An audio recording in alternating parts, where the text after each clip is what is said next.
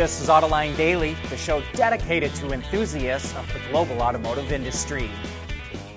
China stunned foreign battery makers this morning when it announced it's going to limit exports of graphite, which is used in EV battery anodes. China processes 90% of that graphite, and this could quickly affect battery production in the US, Europe, Japan, and South Korea. It's not a complete ban, but China says that with EV battery demand soaring worldwide, it has to protect its supply chain and national security interests. Reuters reports that China pretty much stopped mining graphite for environmental reasons and is turning to synthetic graphite instead. As a result, it says that by 2025, there's going to be a shortage of graphite. This limiting of exports is going to have a near-term impact on battery makers. But you might want to check out a couple of interviews we did at the Battery Show in Michigan last month for a couple of longer-term solutions. One is with an American company called Innovion that's making synthetic graphite, and the other is a Canadian company called Nanoteratech that's converting wood waste, like sawdust and bark, into battery-grade graphite. Okay, now over to the UAW strike. It's day 36, and there are some important updates to cover. GM, Ford, and Stellantis collectively laid off another 270 workers due to the ripple effect of the strike. By our count, there are now over 40,000 UAW workers on strike or laid off. Gerald Johnson, the head of manufacturing for General Motors, put out a video yesterday detailing the offer the company has on the table. Quote, "Here's an example. The majority of our workers will make $39.24 an hour, or roughly $82,000 a year by the end of this contract. We know that with built-in bonuses, profit sharing, and the opportunity for overtime, this means many will earn more than $100,000 a year. This will put team members in the top 25% of full-time American workers," end quote. Johnson went on to point out that GM pays 30 to 40% higher wages than the transplants or Tesla, and that its retirement plan means a worker with 30 years of service will have $1 million in savings. So, will that be enough to satisfy UAW President Shawn Fain? We'll know more later today. Fain says he has an announcement to make late this afternoon. Meanwhile, UAW workers that were on strike at the supplier ZF settled for a 13% wage increase that brings Tier 1 workers to $23 an hour by the end of the contract, while Tier 2 workers get a 22% increase. Looks like the auto industry in Europe is turning the corner. September new car sales were up for the 14th month in a row. According to the European Automobile Manufacturers Association, sales were up 9% last month compared to a year ago, and most of that growth came from EVs and hybrids. Pure EV sales were up 14% and now make up 15% of the total market, while hybrids did even better, posting a 30% increase. And when you put both together, they account for over 50% of sales in the EU. But diesels have really fallen out of favor with consumers. Less than a decade ago, they accounted for more than 50% of the market, but that tumbled to 12.5% market share for diesels in September. And while the overall car market is improving, they're still down 20% below pre-pandemic levels. Auto shows around the world have been dying off, but could that be changing? Following its successful launch of new models at the IAA Munich show, Renault says it's now going to get back to exhibiting at major international auto shows.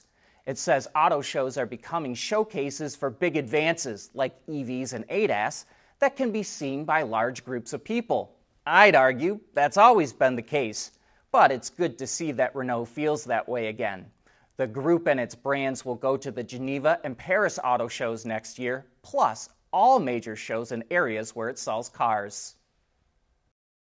We want to know what drives your testing. OTA, connected car, diagnostics, remote testing. Intrepid Control Systems is here to help you work from anywhere. Intrepid Control Systems, driven by your data. Buick just launched a low-cost version of its E5 electric crossover in China. Called the Pioneer, it has a starting price of $23,200, which is $5,500 cheaper than the previous lowest price version. The E5 is based on GM's Ultium platform, and the Pioneer features a 68.4 kilowatt-hour lithium-ion battery pack and a 180 kilowatt electric motor. It has a range of 545 kilometers or 338 miles based on the Chinese test cycle. Yet, despite the lower price, it still has some decent features, like an infotainment system powered by Qualcomm Snapdragon chips, Apple CarPlay, navigation, a voice assistant, and safety tech like forward collision warning, lane centering, and adaptive cruise control. As the growth in EVs slows, hybrids are starting to get a lot more attention, and Honda is going to fill a gap left when it dropped the Insight by coming out with a hybrid version of the Civic next year. It will be offered as both a sedan and hatchback and will feature Honda's two-motor hybrid system, which is paired with a 2-liter 4-cylinder engine. The sedan will be made at Honda's plant in Ontario, Canada, while the hatchback will be made shortly after at its plant in Greensburg, Indiana. It expects the model to do quite well, eventually representing over 40% of all Civic sales in North America.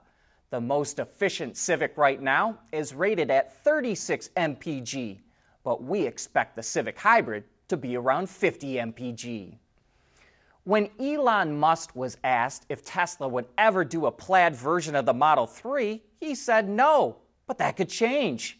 Tesla released the owner's manual and parts catalog for the updated Model 3 Highland, and someone searching through it found an intriguing image that features the badge for ludicrous mode, as well as references to a different suspension, sport brakes, and new wheels. And we may not have to wait long to get confirmation if this version is on the way. The updated Model 3 Highland is expected to launch in Europe and China before the end of the month. Well, here's another one for the automotive history books. DS Automobiles, a division of Stellantis, announced it's integrating ChatGPT technology into its cars in Europe as part of a 6-month pilot program. It's available on all DS models with the DS Iris system at no extra cost, but it will be limited to 20,000 owners for the trial period. The ChatGPT tech can be used to have more complex interactions with the car, even asking it to make up a quiz or create a children's book to read. DS isn't the only automaker experimenting with generative AI tech. As you may remember, Mercedes was the first automaker to integrate ChatGPT into its cars for North American customers back in June, and GM is working with Microsoft to explore different uses for the technology as well.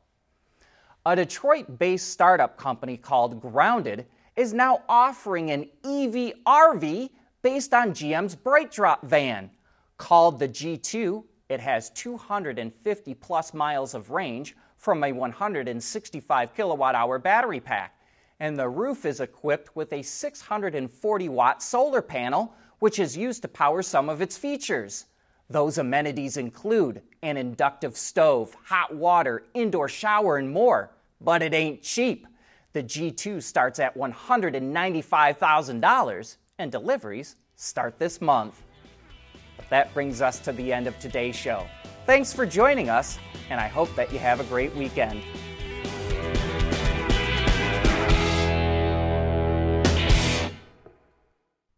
AutoLine Daily is brought to you by Bridgestone, solutions for your journey. Intrepid Control Systems, over-the-air engineering, boost your game. And by Schaeffler, we pioneer motion.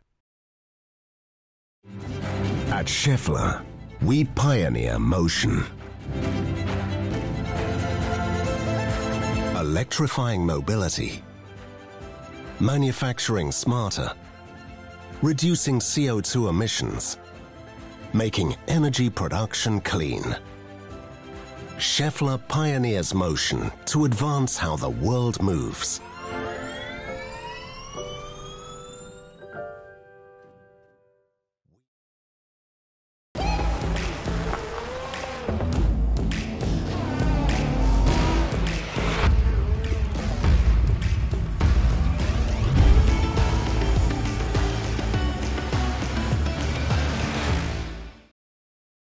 Wards is the industry leader for news, data, and analysis. That's why companies across the globe subscribe to our premium service, maybe even your own. Log in for subscriber access now. Check your company's intranet for details, and rely on wardsauto.com to keep you informed.